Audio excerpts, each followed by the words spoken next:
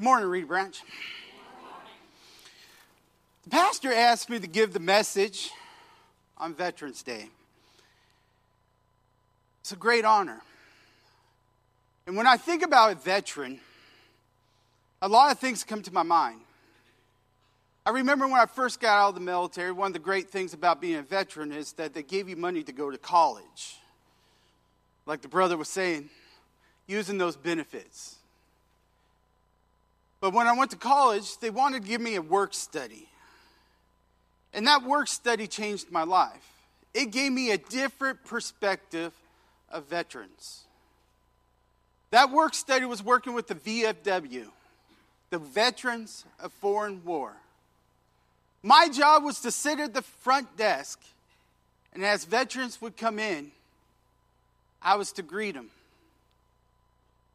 Most important, I was to listen to them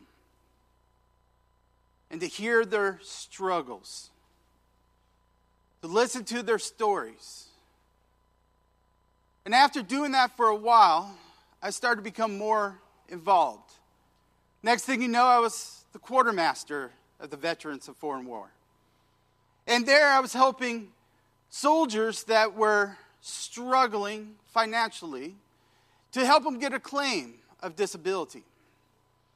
And our service office was known for being the best in the whole entire state. We were proud of the work that we did and how we would help veterans. Our commander and our district commander at the time, I kept encouraging him that he should go on and to be a leader within the state. Because we had gone to several meetings and I saw a lot of potential in him. And he used to always tell me, no, that's not for me. I don't want to get into that politics. But one year, the vice president for the state of the Veterans of Foreign War had passed away. And they came and asked him to serve in that position. And he took that position. And he asked me if I would take his position. And I became the Veterans of Foreign War District Commander for the Kelso, Longview, Centrella area. And even within that work, I saw a lot of different things. Every time a veteran would pass away, I would work with the widows. I would go out and be part of the 21 gun salute at that funeral. I saw so many things working in that service office. So when the pastor asked me to give this sermon, that's what came to my mind. So I titled this sermon today, The Hardship of a Soldier. Now, I want you to look at this as two types of soldiers. The soldiers that fight for our freedom and the soldiers that fight for Christ. Because if we turn to Timothy chapter 2, verses 1 through 3, Paul was passing the mantle on to Timothy when he wrote Timothy this letter. And he gave such a powerful comparison how Timothy should be. So if you follow along with me, I'm going to read out of the King James because my wife gave this to me for my birthday.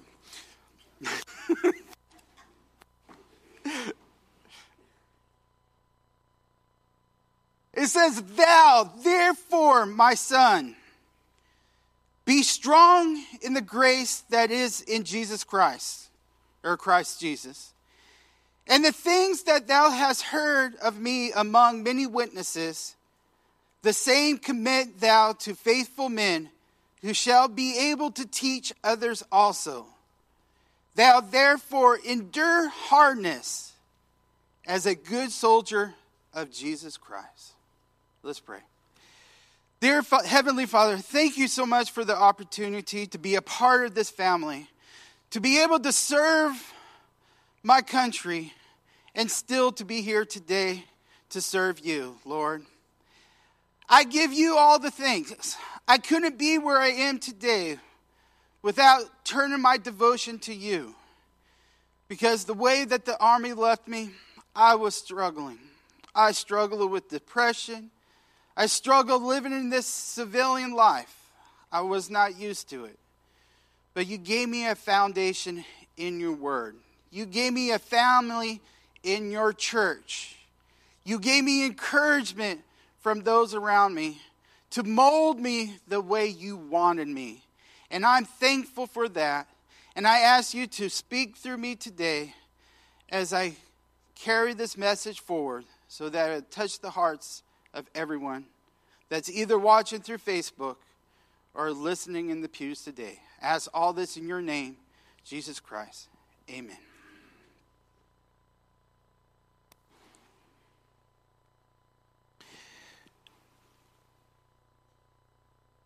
When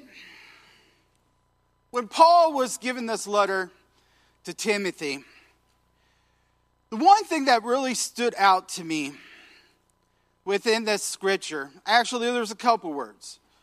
The first is to commit. How do we commit fully? Now, if we think about a soldier, and he uses that comparison because he says to endure hardness as a good soldier.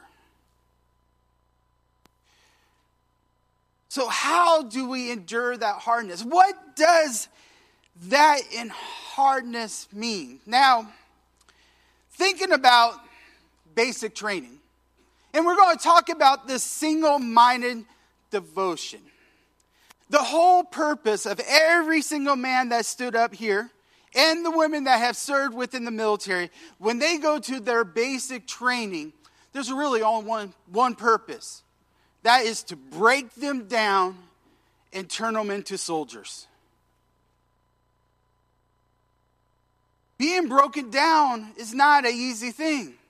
Change is not an easy thing. They had to change every single person that goes to basic training. They had to change their beliefs. And if we think about basic training, and in that process, I remember when I arrived at Fort Jackson, South Carolina. I think the biggest change for me was the humidity. I was from Washington State. I didn't know what I was walking through. It was so thick. But you know what? By the time I got off that bus with all my gear, they had us running. There was no walking in the military. We ran everywhere. If we went to breakfast, we ran. We went to lunch, we ran. We went to the barracks, we ran. We went to church on Sunday, we ran. We ran everywhere. Now, one thing about in the military, you can't complain, right? You can't even raise your hand to ask questions. No, they taught us how to stand still. Not just for a few minutes, sometimes hours. If something bad happened, oh boy. We were a team. We all worked together. So we all suffered those punishments. Someone fall asleep on guard duty, 2 o'clock in the morning, the drill sergeant comes by, guess what? We were all outside in the front lean rest position. And not a single person questioned it. They were breaking us down. They were changing us. You know, in the military, we didn't fight for the president. Even though he was our commander-in-chief, we didn't fight for our sergeants. We didn't fight for our commanders. They gave us one thing that we fought for. We fought for that flag. We fought for that flag. We fought for freedom. Just like a Christian, you fight for the cross. You fight for Jesus. But in the military, we fought for that flag. If that flag was moving, we weren't. If that flag passed us, we were saluting. You know what? That flag told us when to get up in the morning. Because when that flag was rising up, they were playing the trumpets, we were getting out of the bunk. That flag told us when we were done working, because that's when the flag was coming down. We served that flag. And as a soldier, when I looked at that flag, what does that flag symbolize? Well, as a soldier, the white symbolized peace. That flag represented peace. That was our main goal, was to create peace. Now, when we look at the red, that's about all those soldiers that sacrificed their lives in blood. And when I look at that, I mourn. Those of us that have been to war, we have seen that. That's another hardship. There are some things that veterans have seen that they can't get out of their mind. They struggle. And they still struggle today. You probably know someone in your family or your friends that are going through those struggles. Even though they might try to put on that mask every day and look just as normal as can be, but on the inside, they are hurting. When we look at the stars in the military, that means unity. That's the coming together of the 50 states. We don't just represent one state, we represented all the states. We represented diversity. We represented inclusion.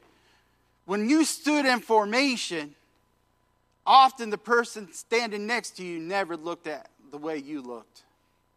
We learned that we were all green. And we were all soldiers. And we learned to love our brothers and our sisters. And we learned this sense of love that just never leaves. It's like when I meet a veteran or they say thank you for your service and I say thank you for your service, there's a tingling going on inside because that is my brother. I might have never met him before or seen him before, but we have a lot in common if we have fought for that flag. Now, I like the cord. You ever looked at the cord? See, when we were in the military, the cord represented membership. Like I wore a cord that represented my membership to the quartermasters. The infantry, they wore a different cord. That represented their membership to the infantry. But if you look at top, and I think that's one thing that sometimes we neglect, that eagle and the power of that eagle. Now, most flags have a trunk. It's spelled T-R-U-K on the top of the flag, in the center of the post.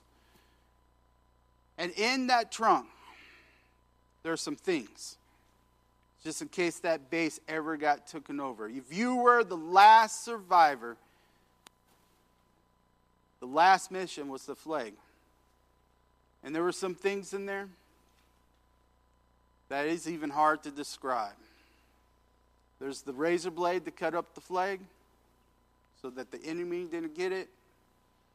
There's a bullet in there.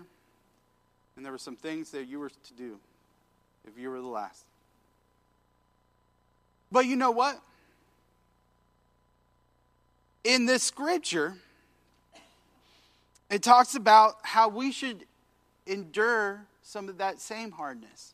And I think after leaving the military, some things have changed. Now the red represents the blood that Jesus shed for me. I'm being honest. When I look at the flag, that's what I see now. Because I only could have one master, right? And that's the Lord Jesus. I'm no longer serving two masters. And I'll be honest, some soldiers struggle with serving two masters in the military. And you probably have seen some good movies on that.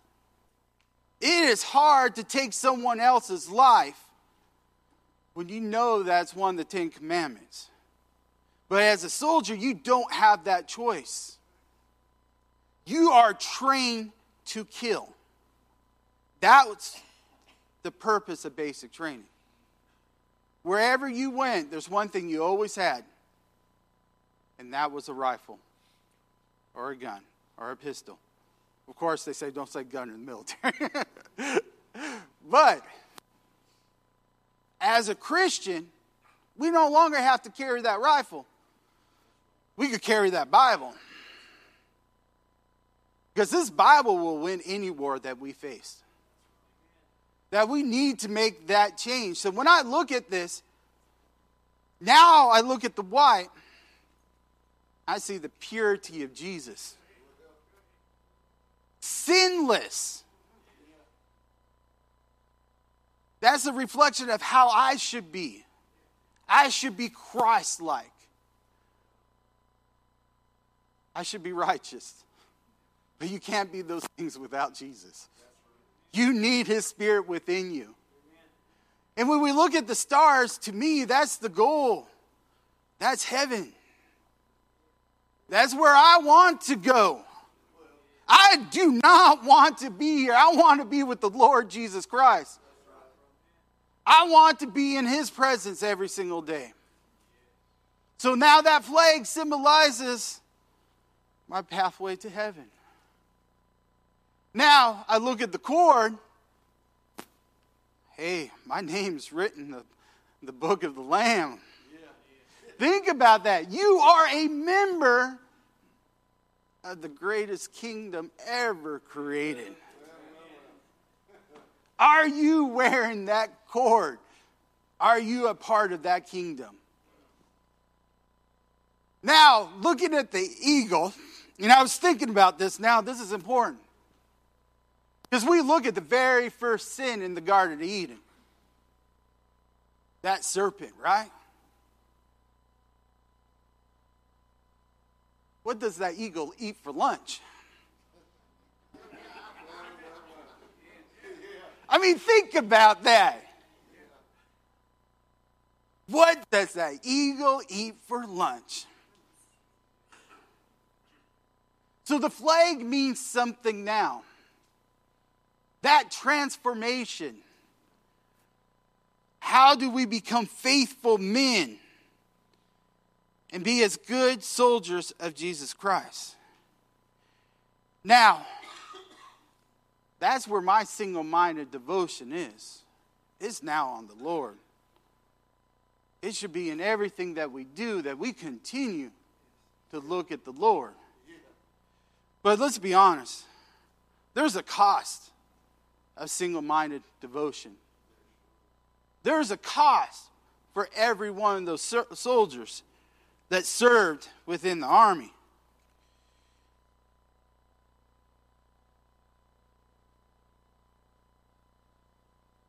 And it's hard to talk about this, but it's something we might have to open our eyes up to, especially on this day.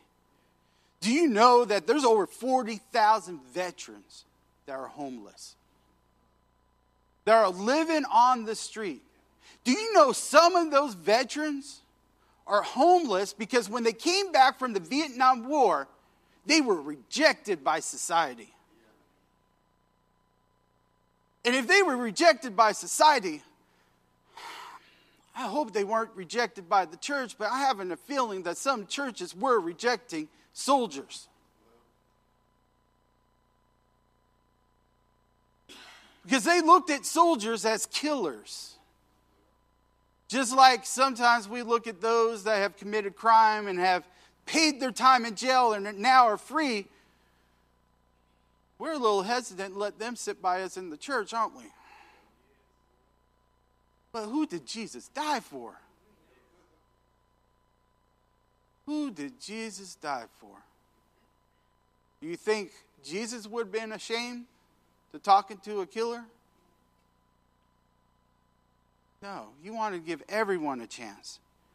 But looking at these homeless veterans, some of them being homeless for 50 years, and I know, because when I was that service officer, we used to go down underneath the bridges and take them sleeping bags. And we had tried everything. We even came together as a community, and I wrote my first grant to open up a homeless shelter for veterans that would give them the medical care, especially for mental illness, that they needed. By even doing something like that, that was one of the hardest things. There was a lot of people against creating that homeless shelter. I mean, we fought hard. We didn't get it, but we did put our best foot forward when we tried. Do you know that 1 in 10 veterans are diagnosed with severe substance disorder? However, 10% of veterans experience extreme pain and are often prescribed painkillers. That's 10%. And to be honest, I was a part of that 10%. That was the hardest part in my life. I went to the VA. You know what the VA said? I said, I have so much pain. When I wake up, I hurt. When I sleep, I hurt. Anytime I lay down, I hurt. And they said, here, take this. This will help you sleep. I didn't ask any questions. The doctor's giving it to me, right? Prescribed it. I didn't know what tramadol was. And at that time, they didn't even consider it a narcotic. It was a new drug that was out there. And yeah, I took it. You know what? I could sleep. Oh boy, could I sleep. I didn't feel any pain when I slept. And I slept good every night. I didn't even remember. I don't even think I dreamed. I just take one, go to sleep. Wake up in the morning. I went about my business. Next thing you know, I was taking one when I went to sleep. Why not take one when I go to work so that I don't feel any pain while I'm at work? 5 years.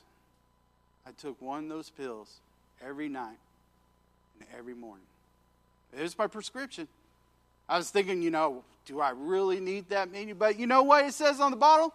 Take 2 a day. But the Lord started convicting me. When it opened my eyes? I forgot my medicine one time. I drove all the way. I was on the other side of Columbia. You know what I did? I called my wife. I said, can you meet me halfway? I cannot function tomorrow without my medicine. It had taken control of me. It was controlling my life. At that time, I was like, I need to get off this stuff. Every time I didn't take it, I felt so much pain. It hurt. I've never gone such. I mean, it was more pain than I felt before I took that medicine. But it's been like 2-3 years and I haven't touched it. And you know what?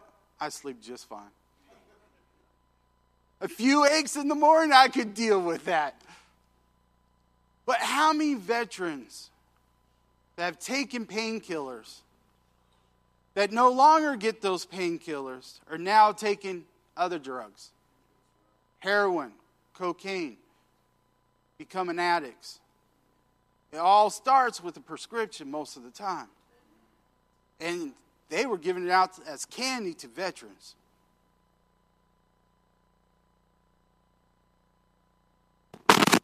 But when we look at the veterans today, 3.9 veterans suffer from mental illness.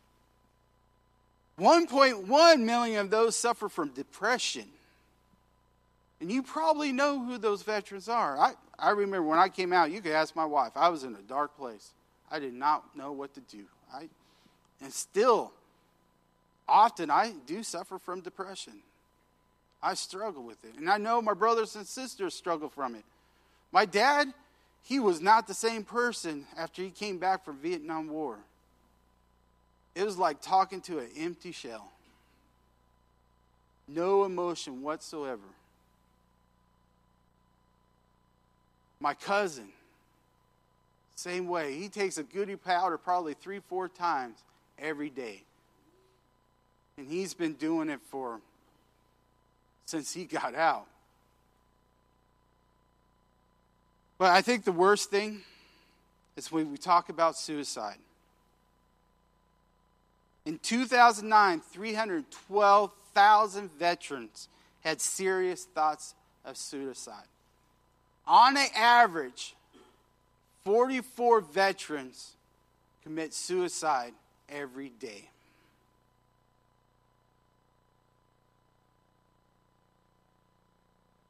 These struggles are real. What can we do to help? When you look at every single veteran that came up this morning, what do we all have in common? That's how we could help. Who can we witness to? We could witness to those, because I know I am where I am today, not because of what I could do or what I did in the military, but because of the Lord Jesus Christ. And those veterans that are surviving, believe me, you as a family means a lot to them to get them through those hard times. So when you think about veterans, your kids that have served, your parents that have served, your cousins, aunts, uncles, friends, what can we do to help? What we could do to help is lead them to the cross. Because they know what it's like to be broken down. They know what it's like to be changed. Just like Jesus takes us and breaks us down and creates a new person. It could help those. So on Veterans Day, that's what I'm thinking about. I'm thinking about those veterans that could use a friend that believes in Jesus.